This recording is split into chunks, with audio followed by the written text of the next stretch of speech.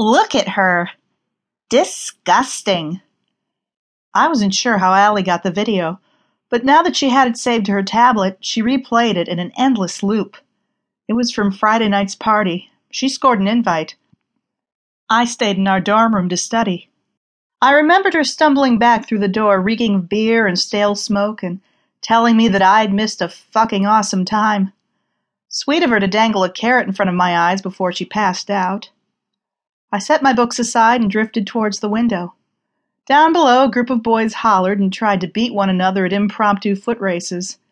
They barely made it across the quad before barreling into garbage cans and sending trash flying.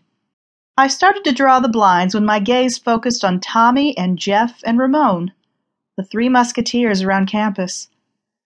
And I couldn't help but like the look of them. Tommy was tall and blond with broad shoulders.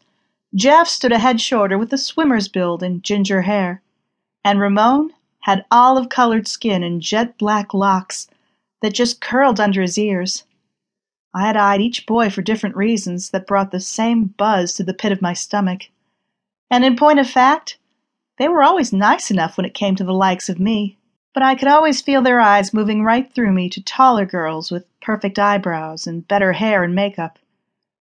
Even when we sat in an 8 o'clock lecture, so many times I wanted to know more of their stares and maybe even feel their hands reaching up my sweater in search of my sides.